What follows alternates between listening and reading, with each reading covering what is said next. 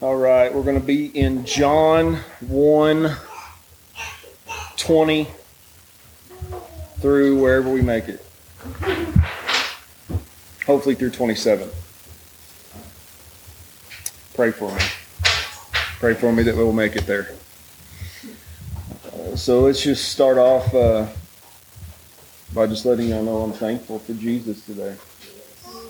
I was thankful for him yesterday, and I'll be thankful for him again tomorrow.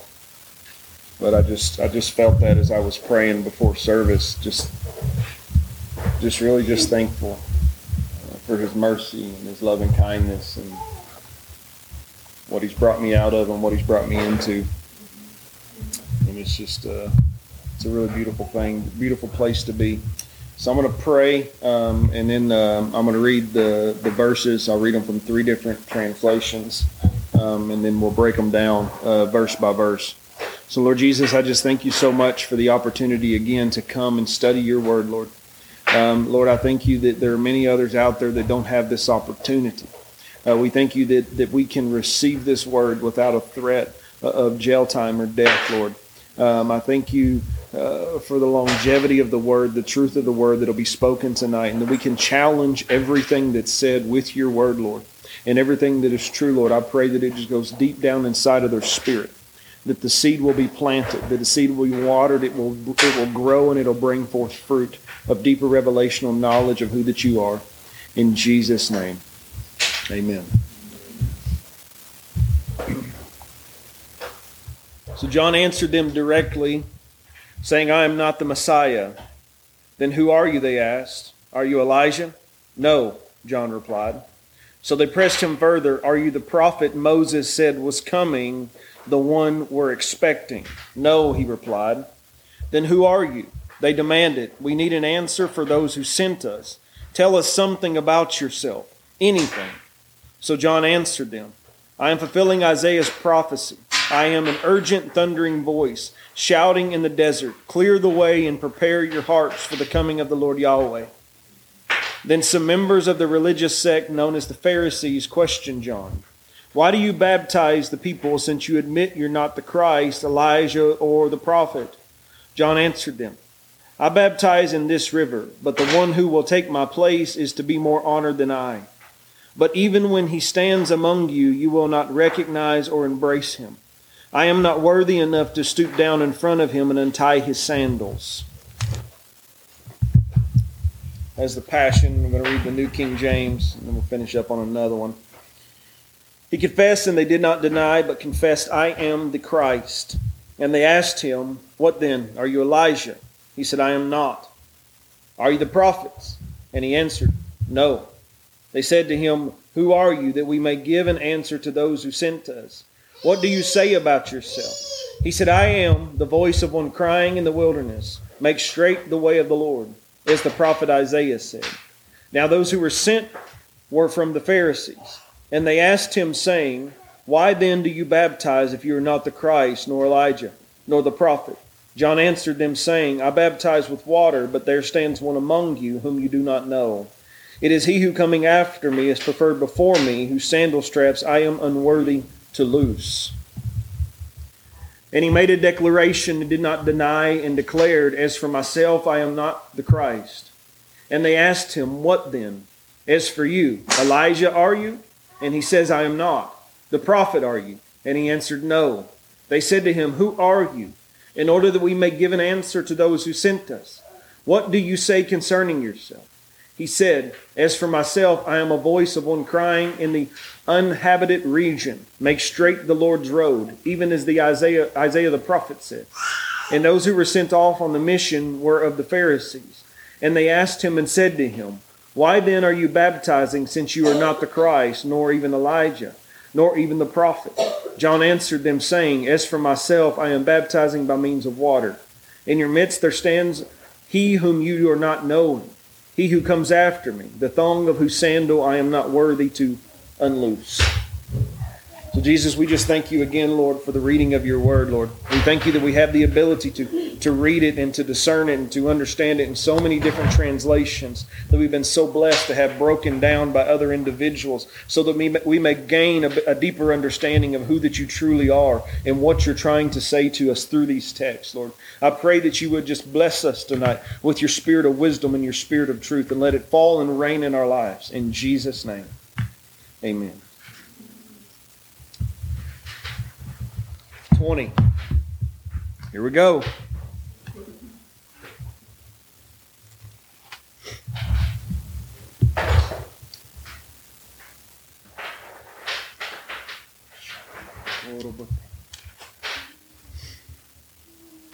He confessed and did not deny, but confessed, I am not the Christ. It's important for us to realize that he's acknowledging that he was not Christ.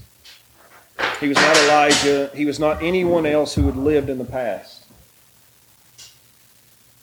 He was the natural son of Zacharias and Elizabeth. He came in the spirit and power of Elijah.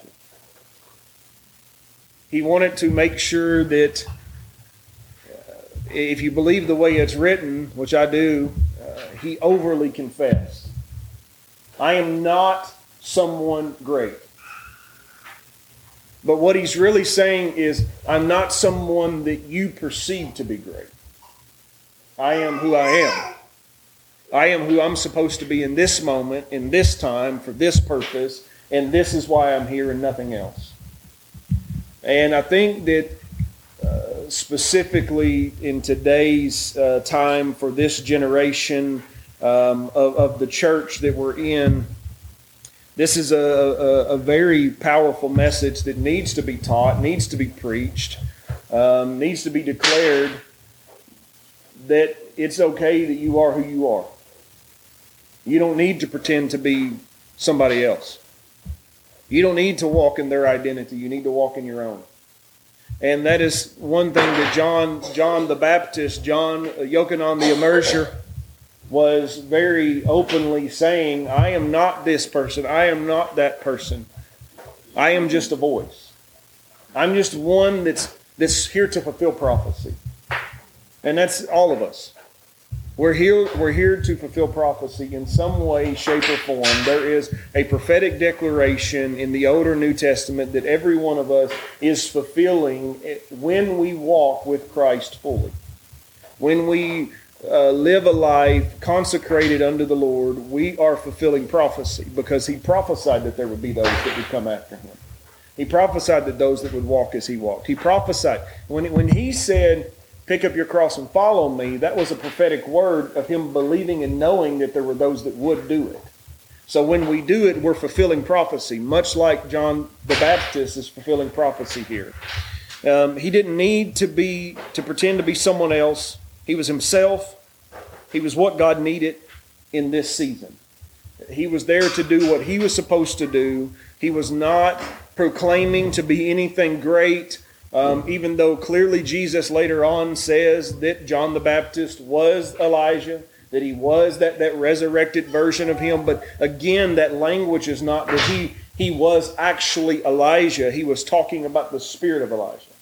He was talking about the spirit of the prophet. And it's important to understand that a prophet in itself that are still around today, they don't come to do what somebody else has already done. If you study the prophets of the Old Testament, the prophets of the New Testament, they never did anything that somebody else had already done. They came to do a new thing. Now, it wasn't new like we'd never heard of it. It had already been prophesied that it was going to come to pass, but they come to fulfill the prophecy and be a prophet to give the next declaration of what was to come, what was going to happen next. And then there's others that fill those prophecies as we grow in the Lord. And so John was Elijah in spirit. He was the power, the same power that was on Elijah was on him because it's the same God. And again, it's just so important to teach this from an identity standpoint. This specific, just 120. I could probably spend a month right here. just talking about identity and how that we don't need to pretend to be somebody else, but that we need to realize that, we hear about the Billy Grahams and the Catherine Colemans and the Reinhard Bonnke's and names go on, others that I probably don't even know that some of you all know. We need to honor those, and we need to glean from their lives, but not to become them, but to become better than what they were. Elijah came to do what he came to do, but John came after Elijah to be there to baptize Christ. There was something greater about John's life, even though he did less that we know of.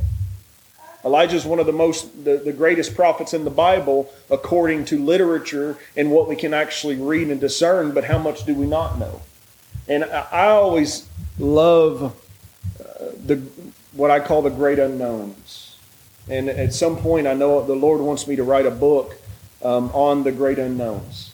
Those that have done great, mighty things for God that nobody ever knew, that nobody ever heard about. They weren't the famous people on the platforms, the well-knowns. They were the unknowns that were doing just greater things, and some probably even greater. My spiritual father, he speaks often of a man. He said there was one man that he esteems higher than any other that he's ever met in ministry.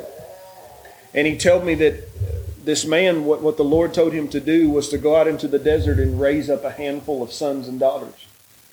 And this man went out into the desert, and that's all that he did. He only raised up X amount of sons and daughters and died. He never planted a great work. He never had a huge church. He never was well known. He don't have all these books written about him. But he was one man that my spiritual father knows that stayed completely true to what God told him to do and did nothing but what God told him to do. And I think that's so important because we have this that we've been talking about the last couple of weeks. We're really talking heavily about John the Baptist. We haven't even got into Jesus a lot yet, which we'll get in the weeks to come. But and I think it's so amazing that we have to recognize and understand, and everyone in this room has to agree with this statement. Otherwise, you're probably not saved, that this is the inspired truth of God. That he has ordained, that he has said it was okay, that he has said this is all true. Everything written between here, these two lids, is 100% truth. There are more truths out there that are not written, but this is 100% truth. And so when we recognize that, we recognize that the Father thought a lot about John the Baptist. He loved him very dearly. He allowed, in my opinion, one of the most, if not the most important book in the Bible to start off with talking about him, with introducing him. It does talk about Jesus right in the beginning. In the beginning was the Word, that's Jesus. But it starts to break down who John the Baptist is. What was his purpose? Why was he here? And we need to hear that because this is a man that was despised in his time. This was a man that they did not like. This was a man that most would have deemed crazy. They believed in modern language he would have been a cult leader. He would have been the cult leader of the day if he was in America doing what he was doing now. If there's another John the Baptist that comes, if the second coming of Elijah comes the way John the Baptist did to reveal the second coming of Christ, then we're going to have people that are going to label him a cult leader. They're going to despise him. They're going to say, stay away from. They're going to say, don't connect with. They're going to say, he is wrong. And they did this with John the Baptist. They did this with Jesus. They did this with so many others. But it's important to understand that we need to hold fast to what God has told us to do individually. You need to know what God has said for you to do. And unfortunately, in the world that we live in, because of internet, you're going to have to unlearn some things. Because you've had a lot of leaders and a lot of voices in your life that have tried to tell you who you are, that probably most of you all, what God has told you to do has been buried beneath those voices, and you now have to undig it. You now have to come and figure it out, because most of us live confused for a very long time because of the confusing voices that the enemy throws our way that seem to be doing God justice. But in fact, are coming against him in certain ways, and they don't even know it. And so I'm spending a lot of time on 20 because it's just so important. It's so important to realize it's okay for you to do what God told you to do. It's okay for you to be who you are. You don't have to get around somebody else and become them. You need to get around somebody else to become the better version of you, to walk out what God has told you to walk out, but not to become them. There will be characteristics of their life that will get on you, but that has to be the characteristics, not the uncharacteristics. You need to get things on your life that develop your character, is what I'm trying to say. Anointing and gifting is amazing, and it'll get you through many doors. But character is the only thing that will see you to stay in that door. If the character's not there, you'll be driven out. You'll destroy relationships. You'll break bridges. And you'll destroy people along the way. Character is the only thing that builds up people forever. When you have character on your life, it will continually build up people and build up people. Where there is a lack of character and heavy anointing and gifting, there will be destruction of people. Because when we rely too much on the anointing and the gifting, where there is not character, it becomes more about us, and it becomes idolatrous in nature and then destroys.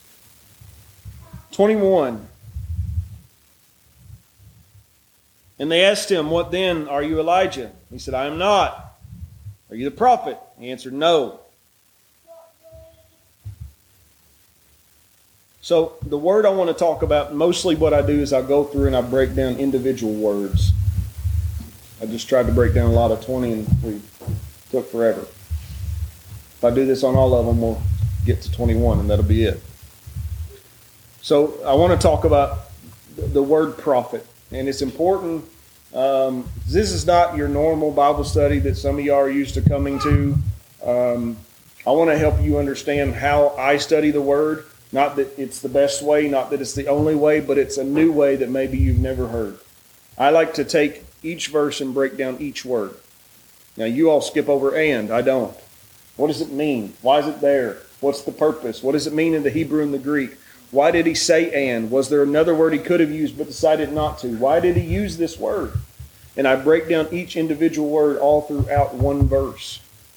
Notebooks full of words just to better understand a verse, to better understand a chapter, to better understand a book, to better understand him. And so the word I want to talk about in this one is prophet. Jesus, when it says, "Are you the prophet?" They're talking about the prophet that Moses talked about. They're talking about the one that Moses prophesied about being a prophet, prophesying about another prophet. Remember me talking about that just a second ago? There are prophets that are going to prophesy about other prophets that are going to fulfill the prophecy, and they become a prophet by fulfilling the prophecy and give more prophecies for prophets to come in and fulfill those.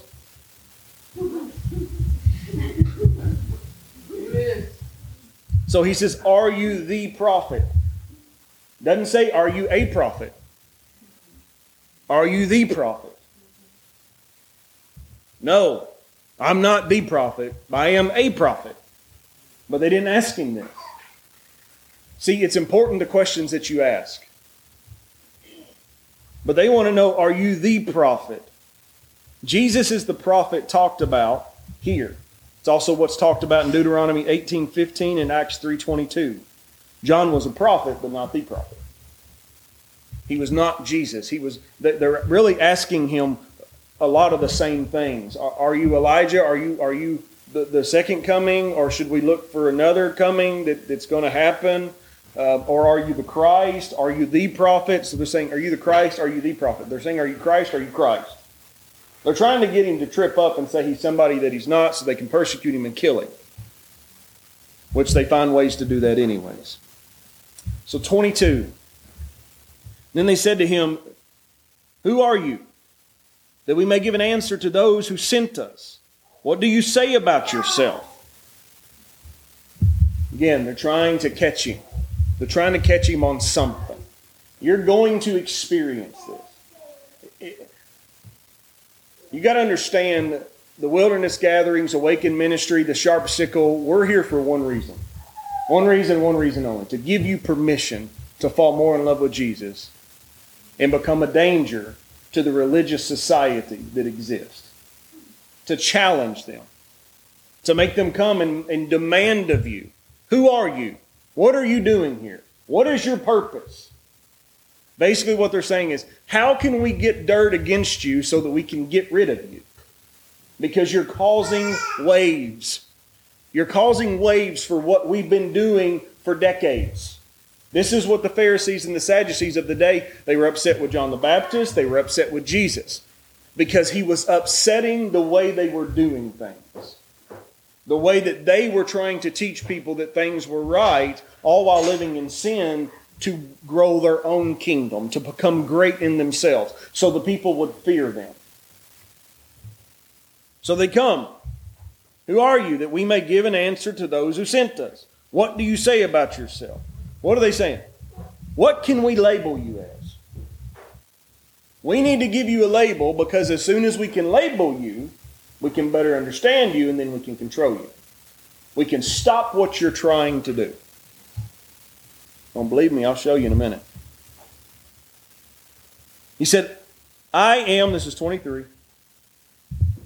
He said, I am the voice of one crying in the wilderness, make straight the way of the Lord.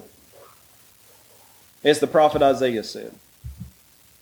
So they're asking, who are you? So that we can give an answer. He says, I ain't giving you an answer. I'm going to give you scripture. So then you can't pin anything on me, because all I did was repeat what you already know. So if you think that I'm saying I am the voice, I could just say, well, I didn't say I am the voice. I just quoted to you exactly what Isaiah said. That there was a voice coming. I am the voice of one crying alone in the wilderness. So this is a fulfillment of prophecy from Isaiah 43. Not 43, 40 verse 3. 24. We're going to get into some meat in a minute, I promise. These are just pretty self-explanatory, but have to be talked about a little bit. And it said, now those who were sent were from the Pharisees. So what are the Pharisees? Well, what are they talking about? It's a pretty short verse, but it's in here for a reason. When God ordained the writing of this book, this chapter, this verse, He said, this is important. They need to understand what sect they came from. Because not all Pharisees were bad, but most of them were. We have Nicodemus. We have others that are mentioned of the Pharisees and Sadducees group that were decent. They believed in Christ. They understood that Jesus was the Messiah. But overall, bad. Overall, trying to be destructive of the move of God that was trying to take place even in this time. And if you study your Bible enough, you're going to realize that it repeats itself. All the way through the Old Testament, all the way through the New Testament, it's a repetitious thing that continually comes around. When Moses came to release the Israelites, there were those that persecuted him. There were those that came against him. Even some of his own people did not agree with him. We don't see some of it till he gets in the wilderness with him. It's the same thing with Jesus. They support him in the beginning, then they start to turn against him, and there's another group like the Egyptians that are coming against them, the Pharisees and Sadducees, except they were Jewish. So it's a continual repetition. And why am I saying this? Because you need to understand that's what's going to happen today. It's going to continue to happen. There's going to be the Pharisaical mindset and the Sadducee that's going to rise up and come against the move of God that's trying to take place. See, everyone wants to cry for revival.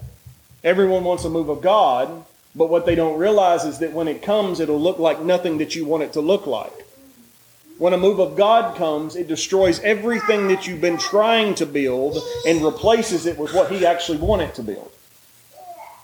Because you didn't build it in revival, you built it outside of revival.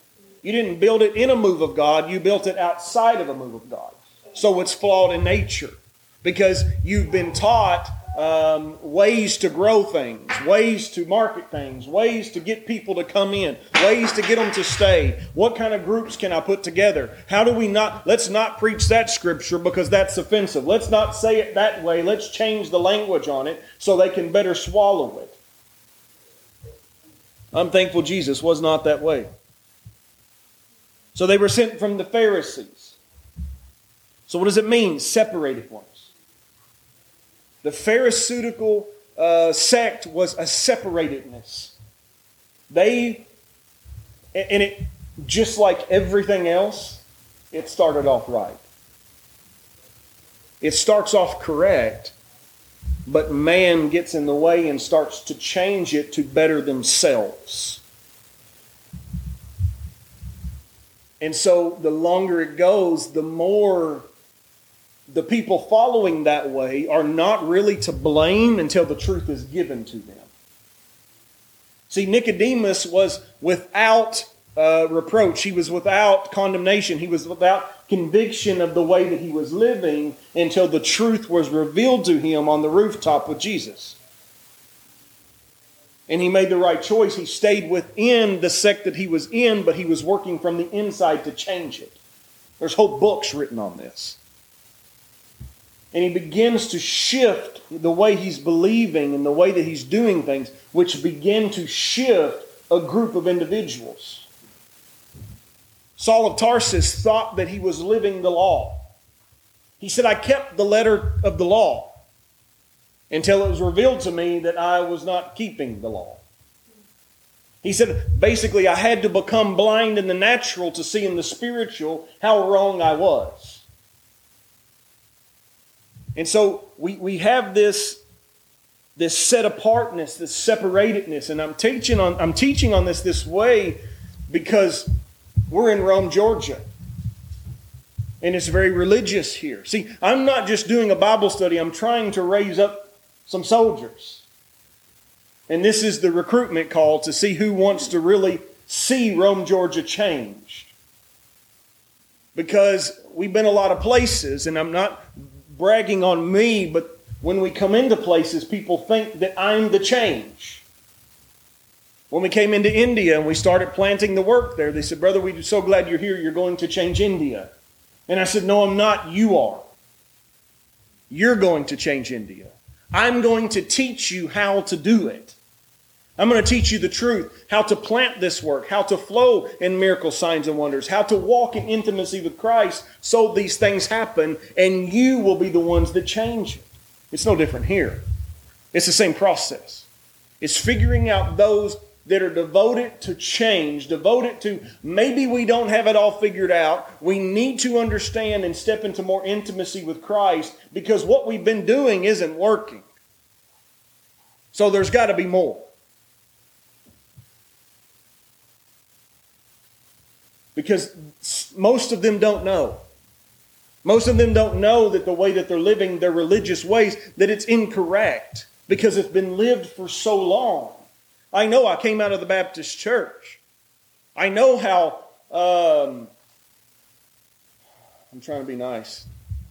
I know how wrong it is.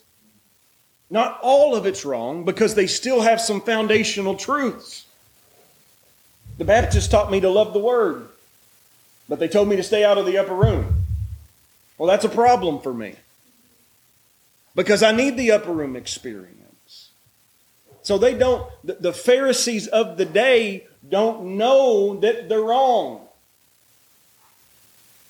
That's why he says, how else will they know unless we tell them? But what does the word tell mean? To live expressively. That doesn't mean you're wild and you're crazy and you're louder than everybody else all the time. That means that your life speaks louder than their words do. John the Baptist's life spoke louder than their words. They could not deny something was going on. This dude looks crazy. He's in the wilderness. He's baptizing outside our ritual laws. But there's something right about it. And I can't put my finger on it. It was a revelatory moment for these. That was one of the most dangerous things that this sect could have done was send someone to go check it out. Because when you come check out a move of God, the move of God will get on you. And then you got to deal with it when you get home. When you get home with your wife and you're sitting around and going, oh, that just makes me nervous the way them people are living their life. But man, there's something right about it. Let's go back again. You want to go back again? Yeah, but let's not get too close. All right, we'll sit in the back. We'll sit in the back. And then you shouting and hollering. You go, man, I've never seen anything like that. And now I'm doing what I'd never seen before. This is what happens in a move of God. It looks different than everything you've ever known. And God's just begging you. Just jump in. Just take the leap. You've already spent 20 years wanting more. So what is the risk if you jump in and it was wrong and you spend 3 months and you find out that it was? At least you tried. See, I am convinced that God is more looking for those that will try than those that get it right. He's just looking for a group of individuals that will try. People told me that I'm too extreme. Brother, it don't take all that. You just need to calm down some. I promise you, I'm never going to stand in front of Jesus and He's going to say, whoa, you were a little too crazy for me. You tried a little too hard. You were a little too extreme. It didn't take all that. Those are not the words of Jesus. That's the word of man that's afraid that what's on me might get on them, and then they're going to look foolish in front of man. So Pharisees, separated ones, considered themselves better than everyone else in that they were closer to God. So they had a right to live however they wanted. They had a right to do whatever they wanted. 25, we'll be here for a minute.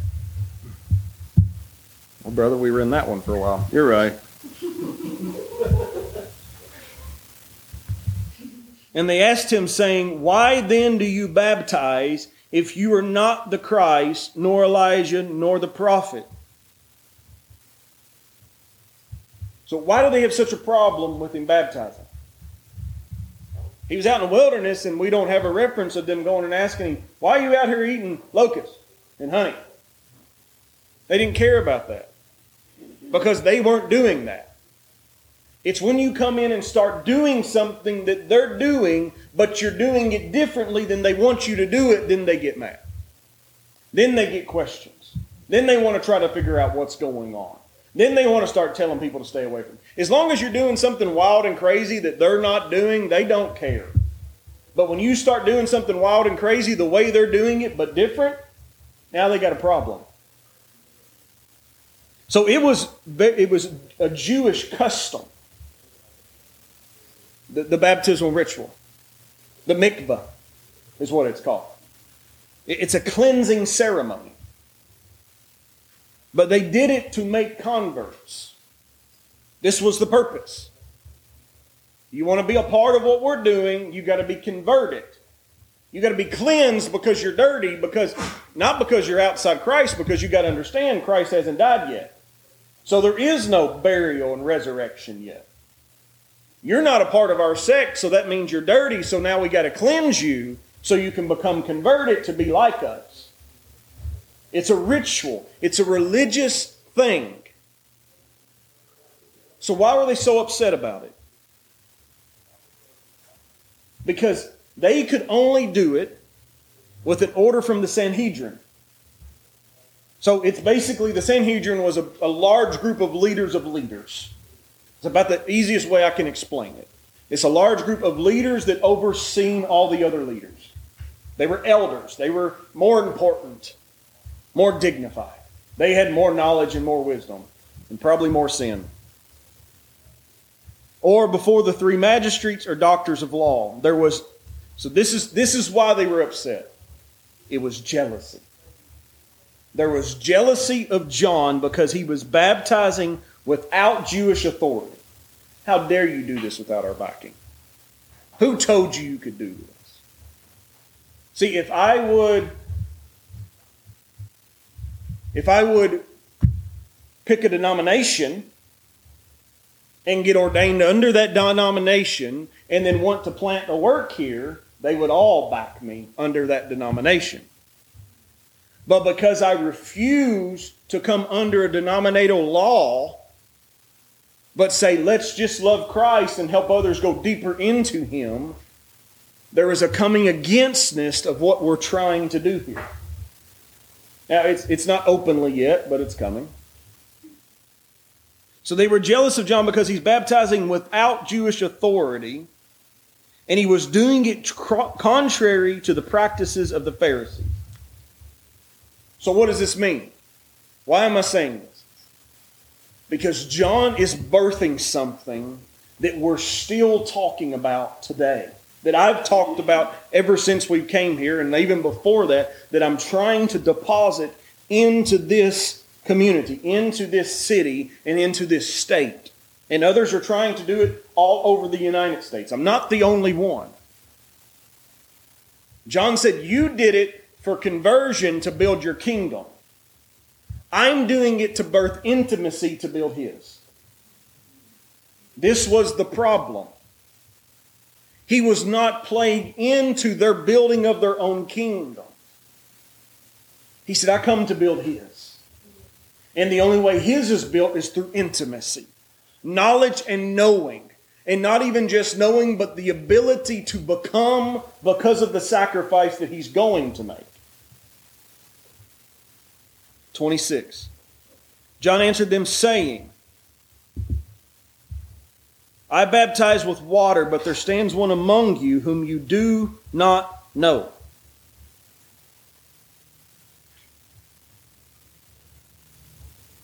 You do not know. He's saying, there is one among you that you have failed to embrace. You have failed to come to know intimately. You become too focused on the laws that you forget the reason why the laws were made was to better love Him. You thought that the laws were given for you to uphold and demand upon other people so they would better love you. So that you would be the one they need to come to. So that you would be the answer to their questions. So they couldn't have intimacy with Christ, but you had it, so they all needed to come to you. John was saying, I come to give you what they think they have, but they really don't.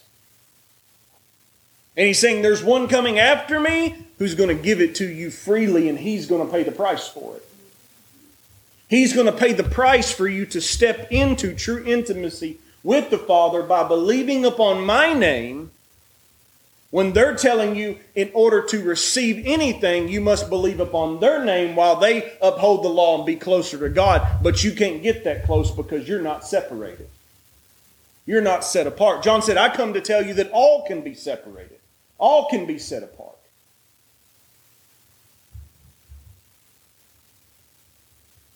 He was baptizing to usher in intimacy of the one they knew about, but did not personally know. A lot of America,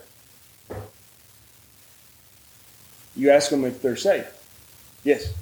Do you know Jesus? Yes. They know about Him. But if you knew Him, you wouldn't live the way you live. You wouldn't say the things you say. You wouldn't be a part of the groups that you're a part of. You wouldn't watch the things that you watch. Because it's not even that word, do you know Him? That word know is not even, I think that when we hear it, and even as I'm teaching it, to intimately know, you think it's temporary. It's not temporary. It's every second of every day to know intimately. Intimacy, into me I see. What is going on inside of you that His intimacy won't touch? He don't want to touch it. He wants to kill it. He wants it dead. He wants it done with so He can fill the spot that holds.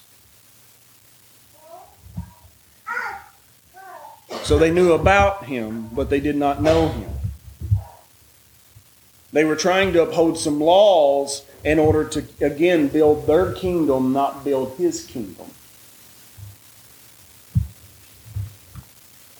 27. It is He who's coming after me is preferred before me, whose sandal straps I am not worthy to loose. So this is where we come into, and I don't have time to explain it all, but this is that first day mentality versus a third day understanding. See, most, and even today, most see him in this first day mentality as the Savior on the cross that died for my sins. But we fail to see him as judge with eyes like fire and hair like wool. Some even still recognize him as a baby or as a man or as a part of the Trinity, but not as the resurrected life that has become truth itself, and everything that is the Father's now belongs to him. And if we see him, we have now seen the Father. John, before Jesus said any of the things that he said later on, John the Baptist had an understanding of a third day mentality. I'm talking about not even, because a lot of us don't even have the understanding of this third day, not even now, because it's not even talking about the eyes like fire and hair like wool. It's talking about in the coming. John seen him as who he would be when he came back thousands of years later. When he comes back to destroy heaven and earth, and after we rule and reign for 1,000 years, and heaven and earth passes away. John the Baptist had an understanding and was visually able to see Jesus then, but capture him in the now. It would be similarly to if I knew exactly who Gordon was going to be in 25 years now. And I looked at him and honored him and respected him for who he was going to be, not who he was right now. John the Baptist looked into the crowd and said, "There is one amongst you." He's seen. He said, "I can tell the difference between him and you all because I see him as who he's going to be. Not who he is now, not who you think he's going to be, not even the stuff that he's going to do in the days to come. But I see him in the fulfillment of the word. And because of that, I'm not even worthy to touch his sandals." And even when Jesus, next week when we get to it, even when Jesus says, "Baptize me," and John says, "You baptize me? Like, what are you talking about?" And Jesus has to remind him that he's a prophet. He has to remind him, "John, you're a prophet. You have to fulfill prophecy." He said, "Let it be so for now so we can fulfill prophecy."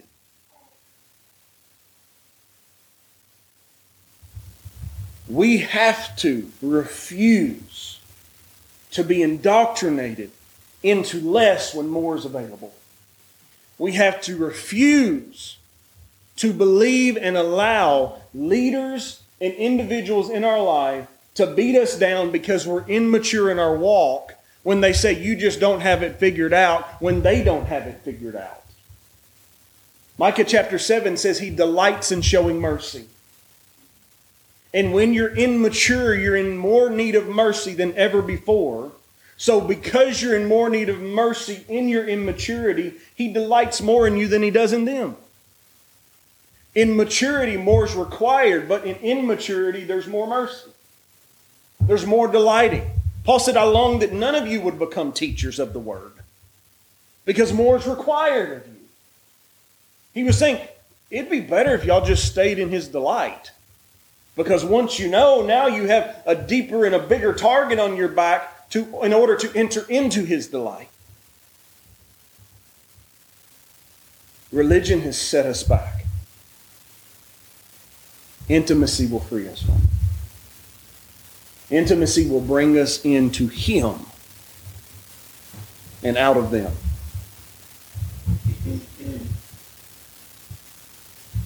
So Jesus, I've done all I know I can do.